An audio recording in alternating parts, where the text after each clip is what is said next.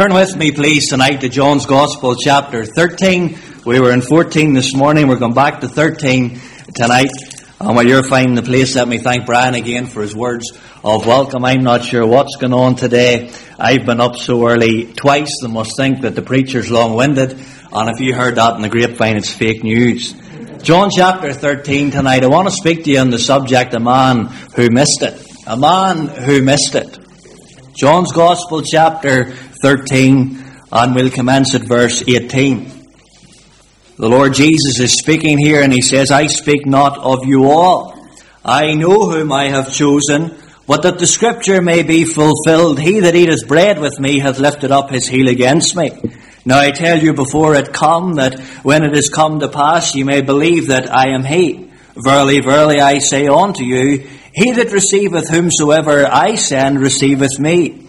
And he that receiveth me receiveth him that sent me. When Jesus had thus said, he was troubled in spirit, and testified and said, Verily, verily, I say unto you, that one of you shall betray me. Then the disciples looked one on another, doubting of whom he spake.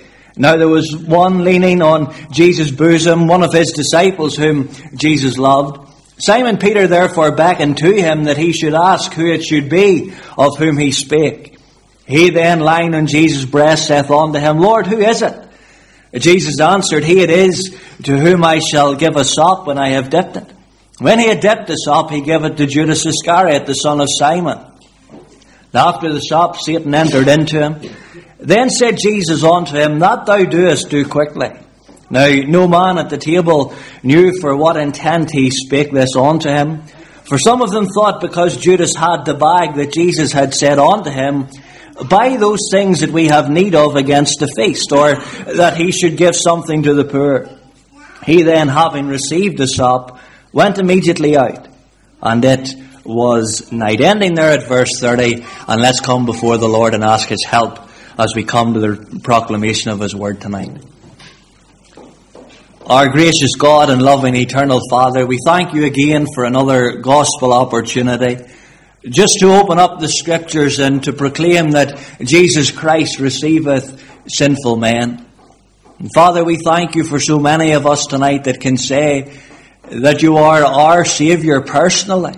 But Lord, our hearts go out to those tonight that still don't know you, that still have never experienced that cleansing power in the blood of the Lamb. And Lord, we ask tonight that as your word goes forth, that the Spirit of God by its convicting power would speak to some soul tonight that's outside of Christ and without a Saviour.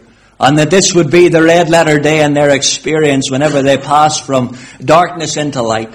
They pass from death into life. And they know, Lord, that one day they will be with you in the great eternity.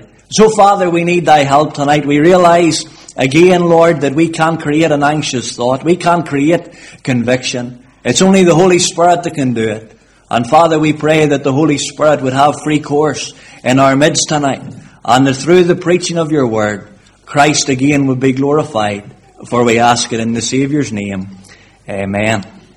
Benedict Arnold is perhaps one of the most hated men in the whole of the history of the United States of America. He was born in Connecticut, and throughout his life he rose up through the ranks of the U.S. Army. He served during the American Revolution against the British, and he was looked on as someone who was a war hero, someone that climbed through the ranks of the military. He was even in that circle of power within the politicians. That was until 1777, whenever Benedict Arnold was looked over for one of the greatest offices that he ever wanted to achieve, that of Major General. To add insult to injury, he was overlooked for someone that he had trained up, someone his junior. And 2 months later, he was eventually given that role, but it was too late. He felt that the damage had been done to his reputation and he was going to get revenge. And so he leaked secrets to the British Army about an impending invasion in the land of Canada. And he was caught red-handed. And he had to flee to England for his life. And even today, Almost 350 years later, he's known as one of the most hated traitors in all of American history. John 13 tonight brings someone that really blows Benedict Arnold out of the water. Here's a man by the name of Judas. A man whose name has become synonymous with treachery and betrayal and deceit. A man who had went and made a pact with hell itself. He had made a pact with the priests to betray the Lord Jesus for what? 30 pieces of measly silver. Just the common price of a slave. The question is tonight, what did it profit Judas Iscariot to gain 30 pieces of silver, but yet to lose his own soul? I mean, here's a man and he's walked with Jesus. He's talked with Jesus. He's seen the Lord Jesus perform mighty miracles. He's heard the greatest preacher that ever walked this face of the earth. And yet here's the reality. This man was an apostle, but he was an apostate apostle. He was never born again. Here's a man and he kissed the very cheek of the Lord Jesus, and yet he's in hell tonight. Here's a man who was so near, but he missed it. A man who had the greatest privileges on this earth, yet he turned his back on the grace, the mercy, and the love of Jesus Christ. Judas presents perhaps one of the saddest pictures of all time. Yet perhaps there's someone in the meeting tonight or watching in online, and there's parallels that can be drawn in your life and that of Judas. You've had so many privileges. You come to a gospel preaching church like this one. You've maybe been brought up in a Christian home. You maybe tonight even have an outward form of Christianity. Yet right where you sit tonight, deep down in your heart, you know that you've never been born again. You know tonight that you've never truly repented of your sin. And Judas represents your life because you're so near, but yet you're so far. You see, you can be almost persuaded, but to be altogether lost. And that's what Judas was, to be so near, but he was so far. What a tragedy. Such was Judas Iscariot. Now, to set the scene tonight, we need to remember where we are. We thought about it this morning. We're in the upper room. And the Lord Jesus is with his 12 disciples, his 12 apostles.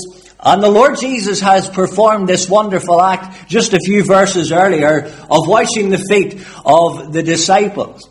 And that taught them a great practical lesson, but more importantly, it taught them a great spiritual lesson. And now the Lord Jesus sets about to expose this traitor Judas. And he says down in verse 18, I speak not of you all, I know whom I have chosen.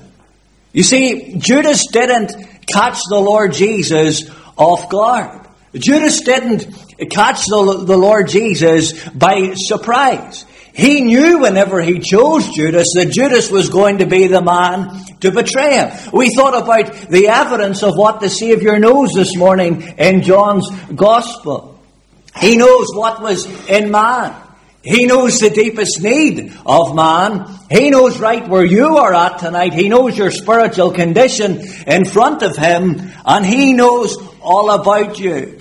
He knew all about Judas Iscariot. He knew what Judas would do in the future. Yet he called Judas to be one of his apostles. Now that raises many questions for us tonight. I'm not going to answer them all. But I want you to see some things in this text tonight about Judas Iscariot. First of all, I want you to see the sufficiency here of the Scriptures. Because down in verse 18, the Lord Jesus says, I know whom I have chosen, but that the Scripture may be fulfilled. He that eateth bread with me hath lifted up his heel against me. You see, Judas was a fulfillment of Old Testament prophecy. It was a prophecy that the psalmist David had penned over 1,000 years prior to this evening in the upper room. And that scripture that was being fulfilled was back in Psalm 41. You can turn with me to Psalm 41 if you like. But you have to remember, whenever you come to an Old Testament prophecy, oftentimes there's an immediate fulfillment. But other times there's a deeper, more spiritual, prophetical meaning. And that's what we have here in Psalm 41 and verse 9. Look at it with me. Yea, mine own familiar friend, in whom I trusted, which did eat my bread, hath lifted up his heel against me. As I said, the writer of this psalm is David. David was a man that knew all about betrayal. And he's speaking here about a man called Ahithophel. This was David's closest counselor, who took sides with his own son Absalom in a mutiny in a coup against David's kingship. You see, David was betrayed by someone within his own inner circle, his own familiar friend. And Ahithophel tried to use his heel against the king and against the kingdom. And that's the historical account of this verse. But Jesus says here in John 13, verse 18, that this is prophetical and it's directly applicable to this man Judas. You see, Judas was a familiar friend to the Lord Jesus. Of course, he was a disciple, which meant that he spent a lot of time with the Lord Jesus. But it's interesting that whenever the Lord chose the 12 apostles, he chose 11 from the region of Galilee. In the Old Testament times, that was the region of the tribes of Naphtali and Zebulun. But only one apostle came from Judah, and that was Judas Iscariot. His name literally means Judas of Kerioth. That was a town in Judah.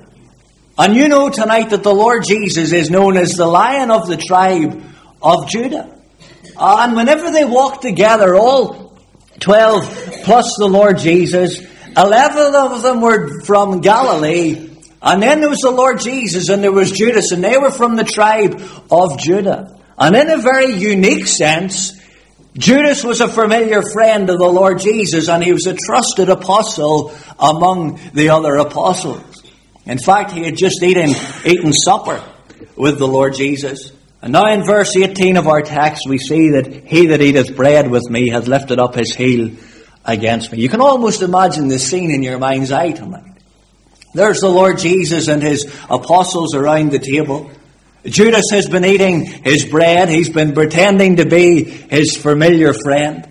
He's making out that he's interested in the things of Christ. Yet here's a fraud. He's already made a pact with the priests. He's already made a pact with hell itself, to betray the one whom he sat facing at that table. Jesus expected it. Jesus knew all about it. And I wonder in that psychological moment, as Judas heard the Lord Jesus applying that particular scripture to him, did he not have second thoughts? Did he not realize that what he was doing was treachery? Did he not come clean? Did he not want to repent? Did he not consider the great sin that he was committing? Yet he chooses to go on with his treachery of his own free will. But yet he fulfills that prophecy to a letter. It's not amazing that before Judas was even born, the Bible prophesied of what he would do. That he would betray the precious Lord Jesus. And many years before Christ would go to the cross, the psalmist prophesied of how the Lord Jesus would die. It would be by crucifixion. Isaiah knew that he would be wounded for our transgressions, that he would be bruised for our iniquities, that the chastisement of our peace would be upon him, and by his stripes we are healed. So many prophetic scriptures that were fulfilled in the person and the work of Jesus Christ. Does that not tell us something about the reliability of this book that we hold in our hands? That it's God's inspired and inerrant word. The sufficiency of the scriptures, but notice again the subtlety of the sinner tonight. You see, Judas was an old hand at play acting. He was the sort of man that put on a good outward show in front of others, yet he deceived so many. He looked like a sincere and a devoted disciple of the Lord Jesus Christ, so much so that the other 11 apostles never questioned his love or his loyalty. Remember, they spent 3.5 years with him. I mean, they're bound to have got to know him fairly well. It seemed that all was well with Judas, that he was the real deal. Yet he was a phony, he was a fake, he was an absolute fraud. You see, man looketh on the outward appearance. And if you and I looked at Judas, you'd think he was one of God's men. He looked the part, but God looketh on the heart. And Jesus Christ knew that Judas was a fake. In fact, he had intimated it to the disciples on previous occasions back in John chapter 6. He said, have not I chosen you 12? And one of you is a devil. Imagine the Lord Jesus saying that. Yet the rest of the disciples, they never really took it in. They never expected that one of their company was an unsaved, an unregenerate man. You see, Judas played the part so well. He was a subtle sinner. You think of the privileges that Judas had. How easy it was for him just to blend into the background. How easy it was for him just to play the game on a Sunday.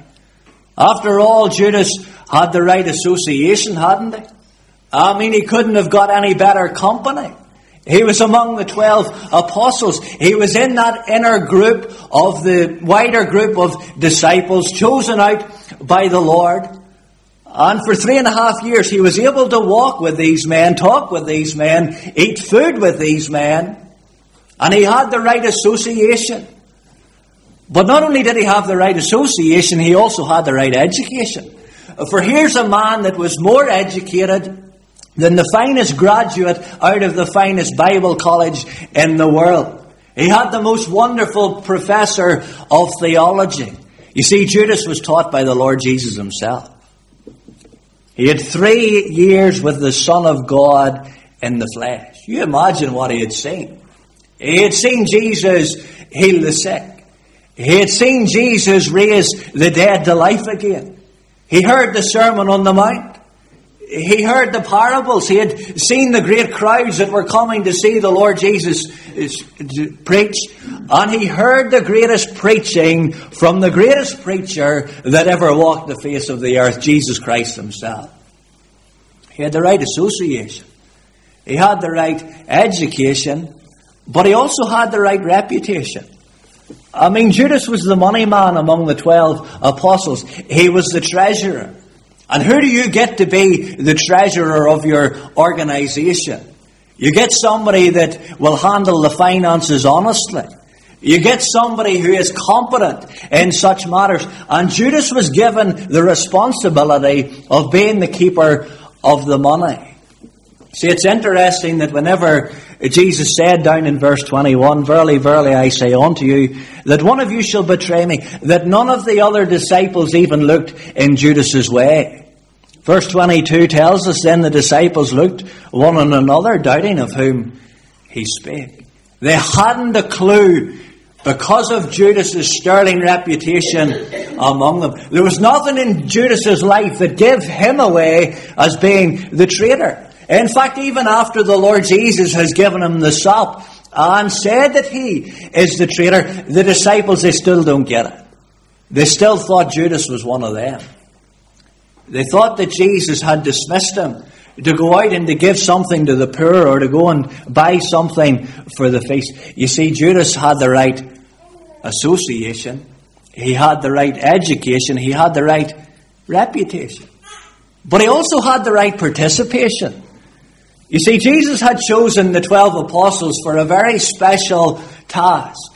It was to preach, it was to witness for the Lord Jesus Christ. The word apostle literally means a sent one. Sent to preach the message of the gospel to the whosoever will. And in all probability, Judas had preached the message. Judas had shared with others casting out demons in the name of the Lord. He had probably healed the sick in the name of the Lord. He had distributed the bread at the feeding of the 4,000 and the 5,000. He had so much gospel activity, yet he wasn't saved. He was in active participation among the people of God, yet here's a fraud. He looked the part, sounded the part.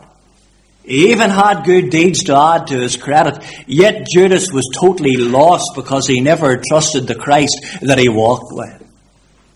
1735, 1735, John Wesley was sent out to be a missionary in Georgia. It was then a colony of America. And after 2 years of work there, he said this, I went out to convert the Indians, but who shall convert John Wesley? You see, he had so much evangelical activity. He was doing charitable works.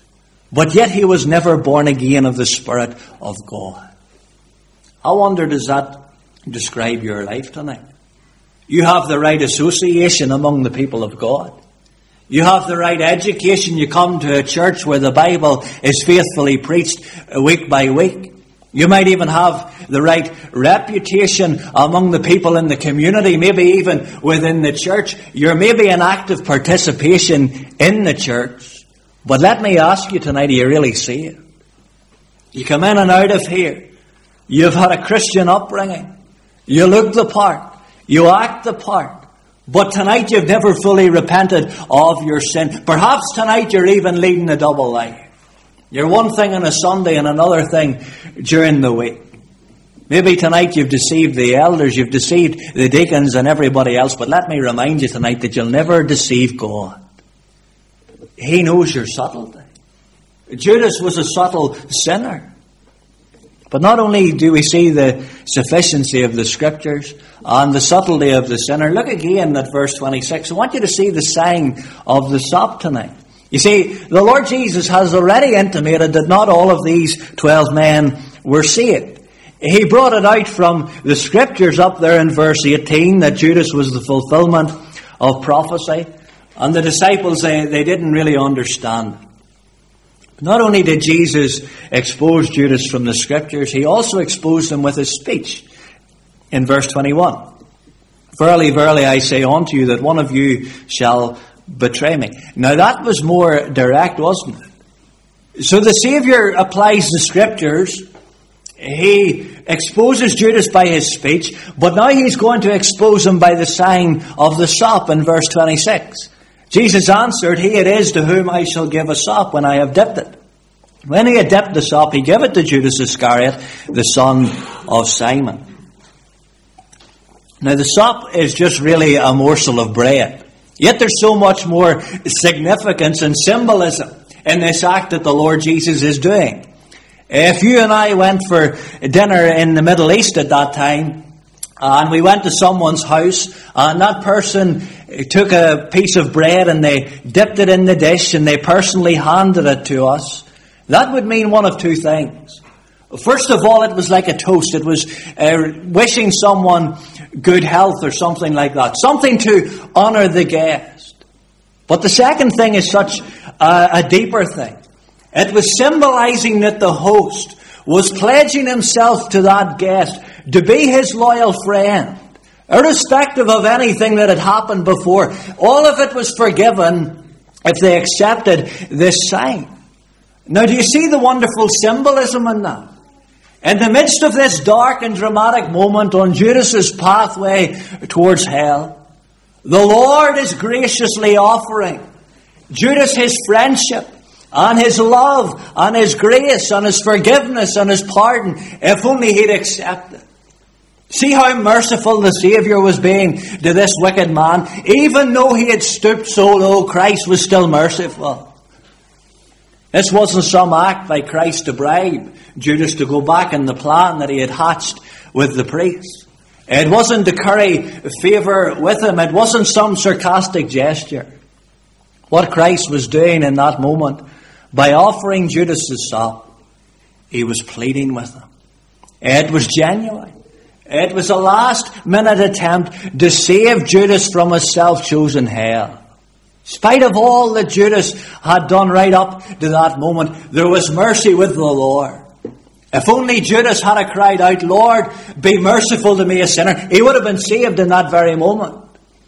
If only Judas had have repented, he wouldn't be in hell tonight. Why? Because the Lord is merciful and he's not willing that any should perish. No matter how far Judas stooped on the ladder, with God there was mercy. Let me remind you tonight that I don't know how far you've stooped on the ladder of sin. Maybe you're right at the very bottom.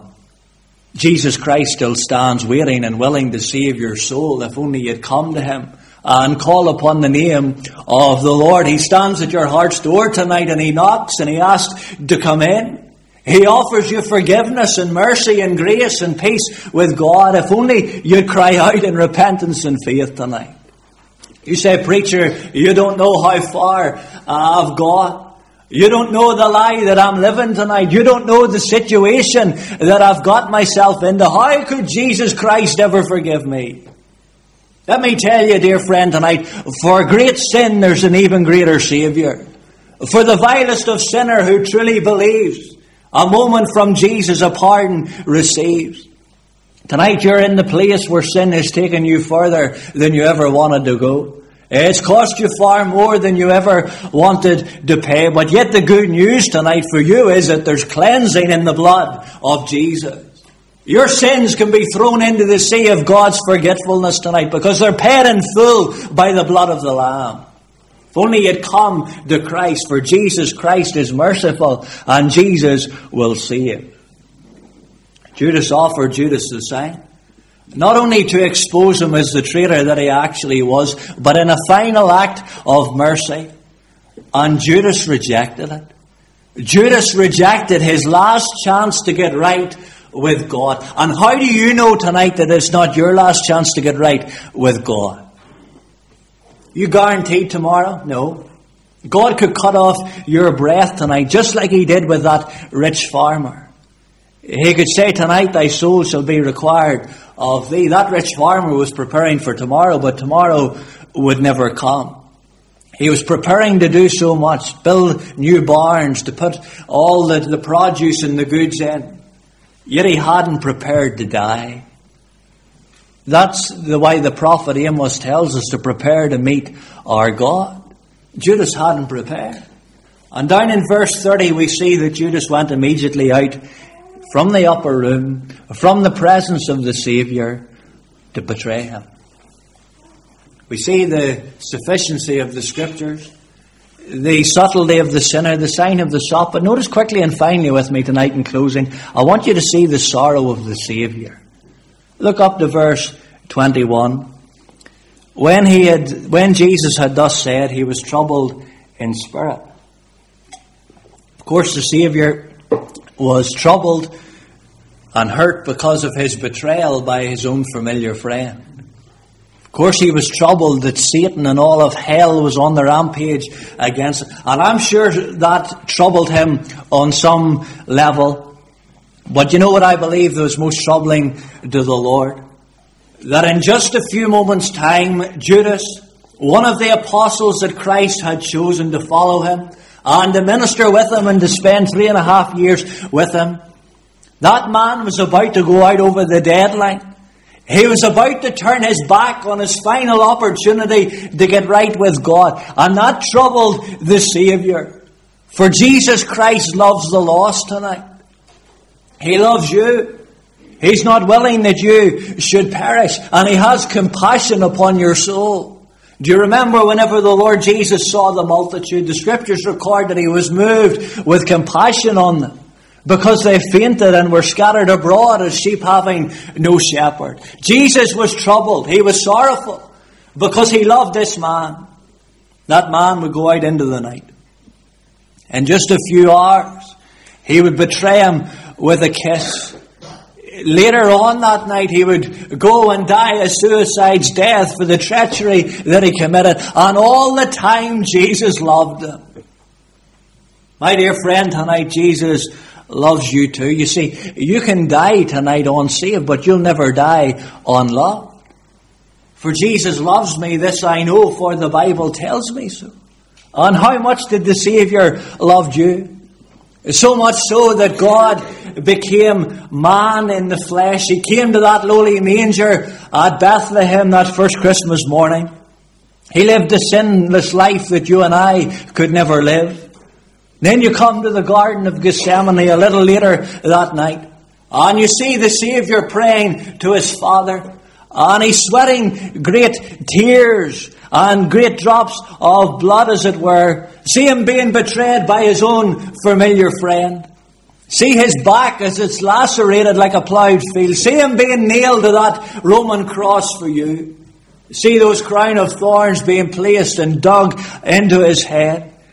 See that spear being thrust into his side and the ruby blood flowing from it. Hear the cry from the cross, Father, forgive them, for they know not what they do. See the earth going dark for those hours when the weight of my sin and the weight of your sin was placed upon the sinless, spotless Lamb of God. That's how much he loves you. That's the price he was willing to pay to redeem your soul. The Apostle Paul could testify that the Son of God loved me and gave himself for me. I wonder tonight, do you realize that the Savior loves you? Maybe tonight you've come in and you're at wit's end corner.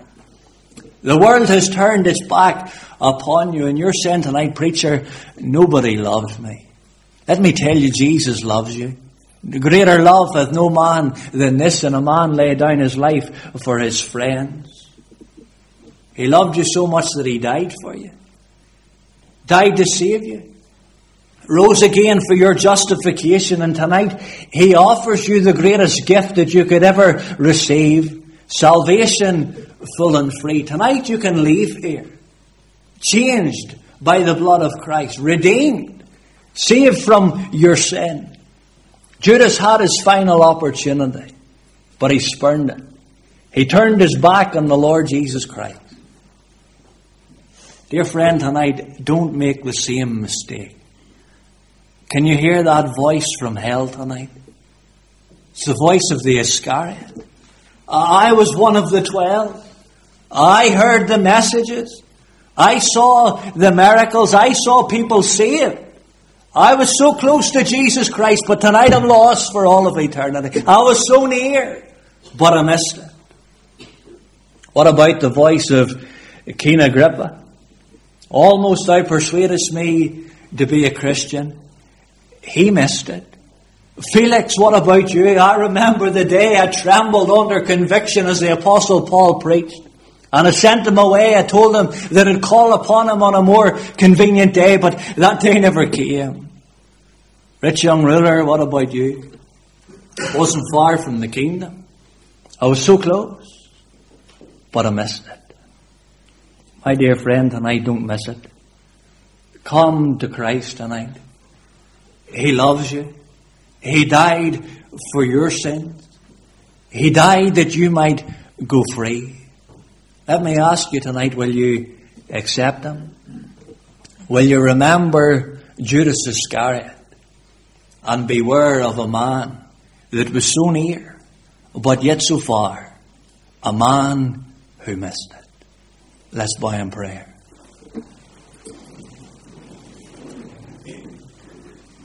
Father, we thank you tonight for your word.